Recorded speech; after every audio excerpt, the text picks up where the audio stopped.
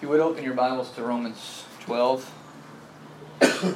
we'll start there, but we'll be moving to Daniel very soon after that.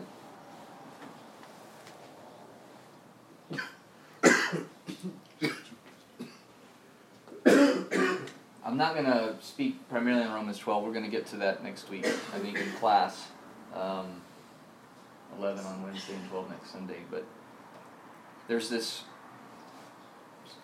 seems like a shift really to more pragmatic kinds of things in Romans chapter 12. And Paul makes this appeal, and he says, present your bodies as a sacrifice to the Lord. And in verse 2 of Romans chapter 12, he says, do not be conformed to this world. Don't look like this world, but be transformed by the renewal of your mind, that by testing you may discern what is the will of God. It's not easy to be different. And sometimes we think of that in terms of children or teenagers or something like that. They face a lot of pressure, and they just naturally, you put them in an environment, they just naturally start doing what everyone else is doing. But the same is true of us throughout our lives. It's hard to be different.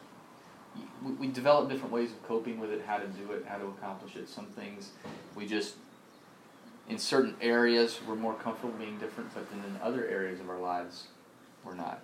We feel this pressure to conform and be like the people around us. And that can manifest itself in lots of different ways. The jokes I tell, right?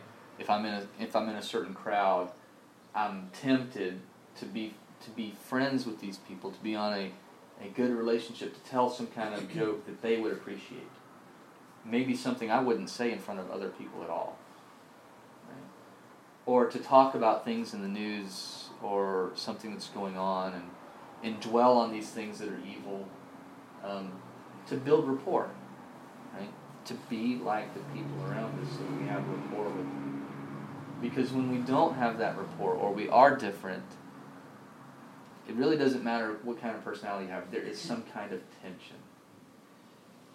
What matters is how you deal with that tension, right? Recognizing that there's a tension and just accepting it, dealing with it. Even as adults in our lives, it's hard for us to be different all the time. There's an example that we have of someone who successfully lived that life. And I think Daniel is one of those.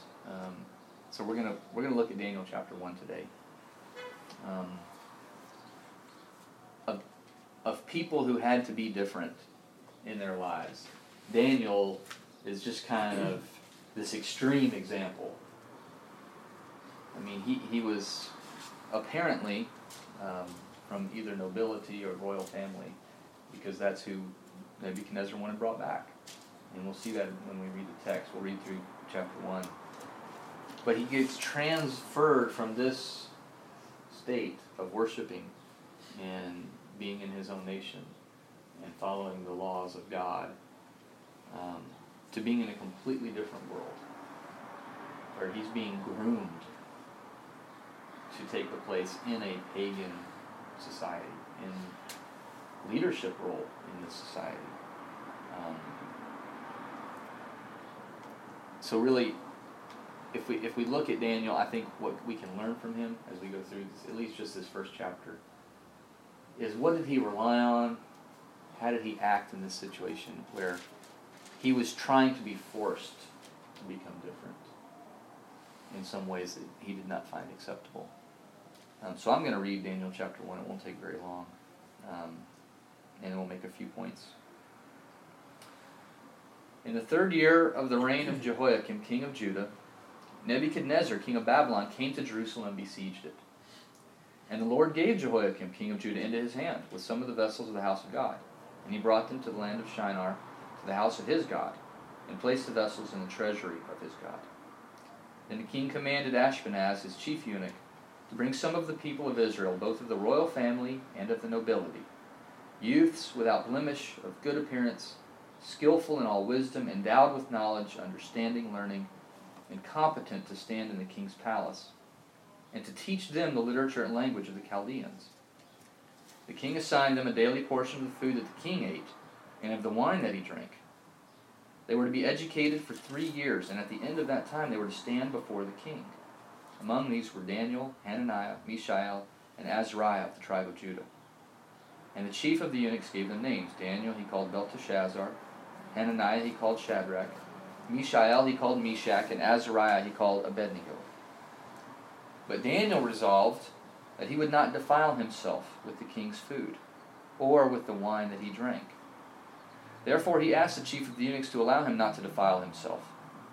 And God gave Daniel favor and compassion in the sight of the chief of the eunuchs. And the chief of the eunuchs said to Daniel, I fear my lord the king, who assigned your food and your drink. For why should he see that you are in worse condition than the youths who are your own age? So you would endanger my head with the king. Then Daniel said to the steward, whom the chief of the eunuchs had assigned over Daniel, Hananiah, Mishael, and Azariah, test your servants for 10 days. Let us be given vegetables to eat and water to drink.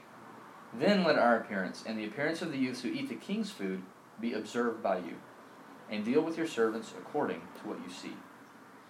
So he listened to them in this matter and tested them for 10 days. At the end of 10 days it was seen that they were better in appearance and fatter in flesh than all the youths who ate the king's food. So the steward took away their food and the wine they were to drink and gave them vegetables. As for these 4 youths, God gave them learning and skill in all literature and wisdom. And Daniel had understanding in all visions and dreams. At the end of the time, when the king had commanded that they should be brought in, the chief of the eunuchs brought them in before Nebuchadnezzar. And the king spoke with them. And among all of them none was found like Daniel, Hananiah, Mishael, and Azariah. Therefore they stood before the king.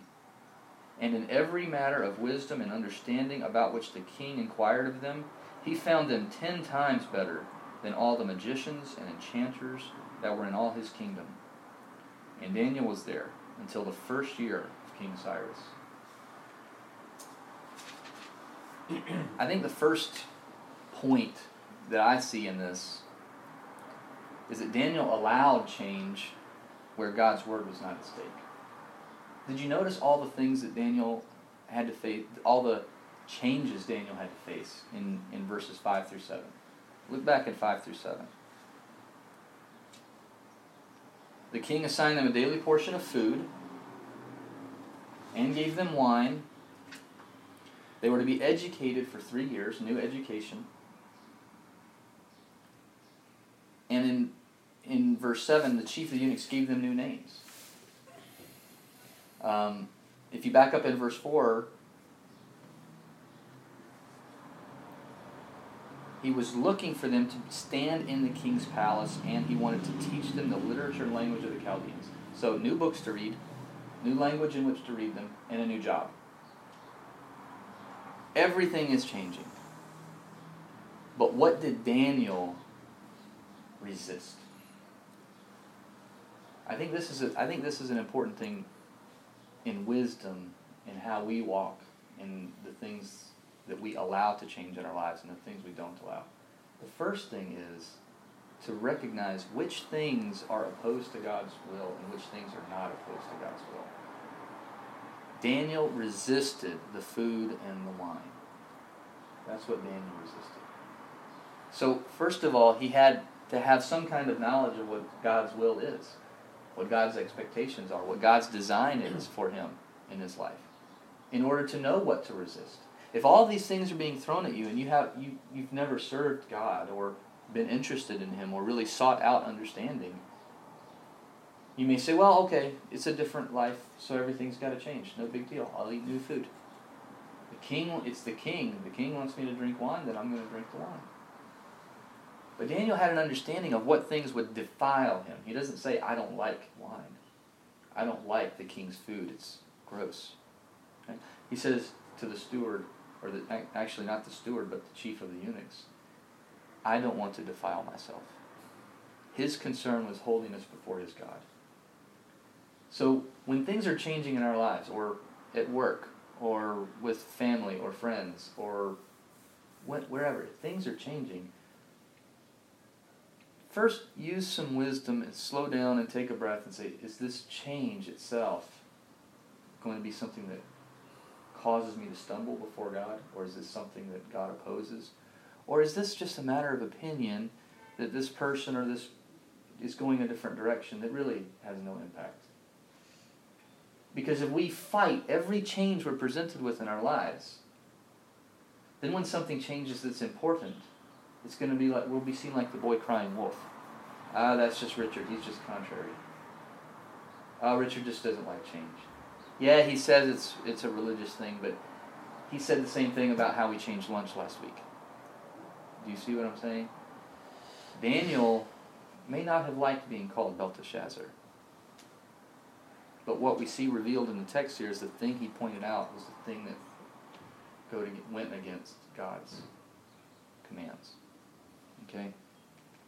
The second thing I think we see is that Daniel seems to have been, I'm not going to press this point very hard or be dogmatic about it. It seems that Daniel was a good influence on his friends.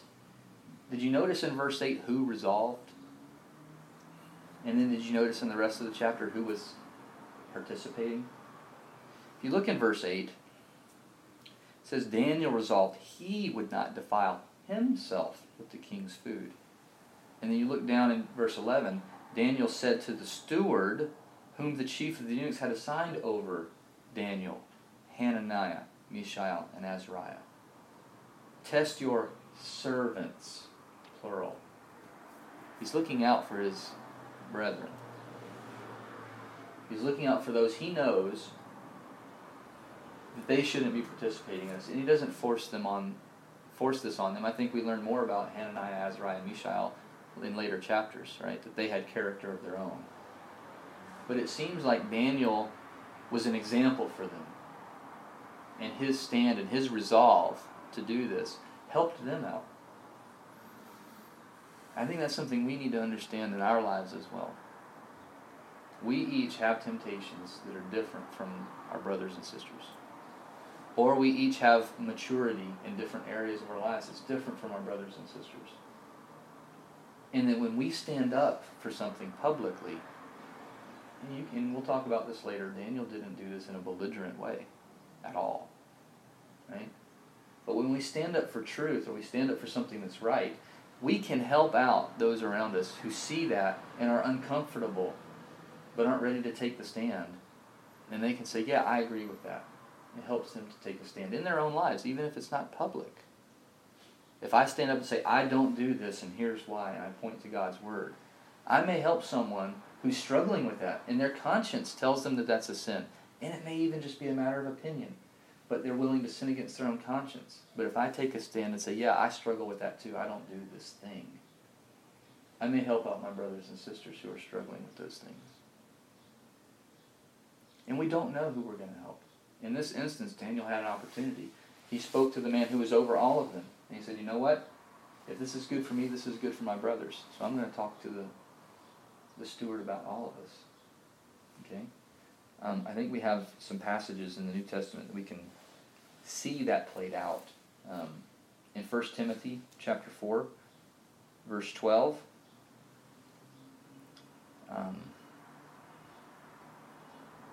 Paul brings this up with Timothy, and he's giving him these instructions. He says, let no one despise you for your youth, but set the believers an example in speech, in conduct, in love, in faith, in purity. I mean, we can easily look at Paul and say, well, yeah, Paul was a good example, right? He's instructing a young man. And first he tells him, let no one despise you for your youth. Water off a duck's back. Let that just roll off, right? Don't feed into that and say, well, I'm just a young guy. No. You, as a young man, be an example for the believers. Set the example among the believers, right? Not to raise yourself up or to puff yourself up, but so that they can look to you and see something living in their midst as an example, right? I think if we each took that attitude and said, I'm going to set the example of service, of love, of purity, And I'm not even going to have to talk about it and say, look at me, right? I'm just going to set the example. He doesn't say a word, right? Set the example. If we each decided to do that, right? Think of the influence we would have on each other, and then as we went out, the influence we would have on the people around us. Right? Our co-workers, our family. If we decided to have this attitude, I'm going to be an example for the believers. Right? Now there's another example. I've used that word too much. In 1 Peter chapter 3. It's a very specific example, but I think it makes the point as well. This is being an example for a non-believer. In the first two verses of 1 Peter chapter 3, Peter's speaking, he's continuing a thought really about subjection. He says, likewise, wives, be subject to your own husbands, so that even if some do not obey the word, they may be won without a word by the conduct of their wives, when they see your respectful and pure conduct. Again, this isn't, Peter doesn't mention anything here about every morning the wives sitting down with their husbands saying, okay, let's go over Acts 2 again. Let's look back at Luke. Let's look back at these Gospels every morning. He doesn't say that. He says, even without a word, your conduct can save your husband's soul. Right? And again, if we draw the broader application, I think it goes back to us being an example to those around us. This isn't just about, I'm better than somebody around me. This is someone looking at you and deciding that they're going to give their life to Christ because you're setting an example. Not that they're going to follow you because you're such a good person. Okay? This is a concern for those around you and their salvation. Okay? I think Daniel was concerned for his brothers. Okay. The next point I'd like to make, and I mentioned this earlier, Daniel used wisdom in how he approached men, how he approached those in power, those who really maybe had no regard for his religion or his beliefs or anything. He seemed to use wisdom in how he approached them. Now we see in verse 9, where did the favor come from? In verse 9, it's attributed specifically to God. That doesn't mean that God said, well, I'm not going to allow this person to attack Daniel or hate Daniel. I'm going to override his will. I'm going to force him. I think what it means is because Daniel was approaching him with respect that God would have expected. He wasn't approaching him as high and mighty or puffed up. Right? That his approach was a godly approach and that God gave him favor through that. In verse 9, God gave Daniel favor and compassion in the sight of the chief of the eunuchs. I think that is directly tied to how Daniel approached him. And it says in verse 8, therefore he asked the chief of eunuchs to allow him not to defile himself. Rather than saying, Chief, I have a law that I obey with my God that doesn't allow me to do this. I am not eating this food and I am not drinking that wine, and there's nothing you can do about it. You can just take me out and kill me right now. I'm not going to do it. Would he have been breaking the law to say that? Probably not. He would have been holding to the law. But he asked that he be allowed not to defile himself. He recognized that this man has authority. He doesn't want to challenge his authority. He wants to show him that he's under his authority. His concern is not with saving his own face or showing that his authority is greater than this man's authority. His concern is obeying God. There is a small and huge distinction in this point. Right? It may manifest itself in a small way. I belligerently say, I refuse. Or I recognize your authority and I ask. But the humongous difference is, why don't I want to eat the food and drink the wine? Is it because I'm a Jew and I'm better than you, a Gentile, and my God has said don't do this, and your food is just garbage? And so I am trying to save my own face. I am trying to preserve my identity. Or am I really concerned about my relationship with God? And I say, I know you don't want this. How can I not eat this food? I'm going to appeal to him as someone in subjection to him. That showed wisdom. And Daniel was a young man. I mean, we read at the end of this chapter, he was there till the first year of Cyrus. He was in captivity the entire 70 years that Jeremiah prophesied. Daniel was in captivity the entire 70 years. So he was pretty young. But he showed wisdom. He didn't have this fiery attitude of, down with all the Chaldeans or all these Babylonian, captors. He said, he knew some of Jeremiah's prophecy because later he references it in this book. So he probably knew that Jeremiah had said, this is from God. Go with it. And he had that attitude. I think we can learn from that. If you look in 1 Peter chapter 2, verse 18. Again, not a directly applicable example. But Peter, this is previous to what he wrote to wives in chapter 3. Chapter 2, verse 18. Servants, be subject to your masters with all respect, not only to the good and gentle, but also to the unjust. For this is a gracious thing. When mindful of God, one endures sorrows while suffering unjustly. For what credit is it if, when you sin and are beaten for it, you endure? But if you do good and suffer for it, you endure.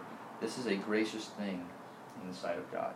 For to this you have been called, because Christ also suffered for you, leaving you an example, that you might follow in his steps. We need to submit ourselves, and Peter is not saying you submit yourself to the point of committing sin. I think Daniel embodied these three verses perfectly. He submitted to an unjust master who didn't care about his religion, who was only only concerned with pleasing the king. Yet, in that submission, in that subjection, he appealed to him that he might not defile himself. And Daniel didn't break the law. This is the attitude I think we can take on. And it's similar to the very first point, which is choosing our battles. In everything, we need to submit to those in authority over us until we are called to break God's commandments, break God's law, do something against the example of Christ. And then when we are, use wisdom in how we appeal to those people. I recognize your authority. I understand what you're asking me to do. Why can't we do it this way? What did Daniel do? He did the classic genius thing. You provide an alternative solution that still meets the needs. Right? Provide an alternate in how we deal with people. Right? So Daniel used wisdom in this. The final point that we need to keep in mind when we're being different, and it is stressful, it's tense, there's things coming up all the time, we're different in different ways with different people. God's design is better. Did you notice not just the food? The king wanted to give them food that he was eating, it says. The king's portion. I'm royalty. I want these people to serve me. I'm going to give them the best food. I'm going to give them my own food. This is what's good for them because they're going to serve me. I'm going to give them the best education I can provide them. Language, literature, knowledge, wisdom, everything the Babylonian Empire has to offer. And for 3 years, I'm going to give them knowledge so that they can serve me in wisdom. He wants wise people surrounding him to help him make decisions. But did you notice which food made the flesh of these four look better? They were fatter in appearance than the rest. It was God's food. He ate the vegetables in the water that were commensurate with the law of God. And who does it say gave them knowledge? If you look back in Daniel 1, in verse 17. As for these 4 youths, God gave them learning and skill in all literature and wisdom. And Daniel had understanding in all visions and dreams. Well, okay, so God gave them wisdom. But maybe his wisdom wasn't as good. Well, no. Look in verse 20. Every matter of wisdom and understanding about which the king inquired of them, he found them 10 times better than all the magicians and enchanters that were in his kingdom. When we're being different, it's not that we're better. It's that God's better.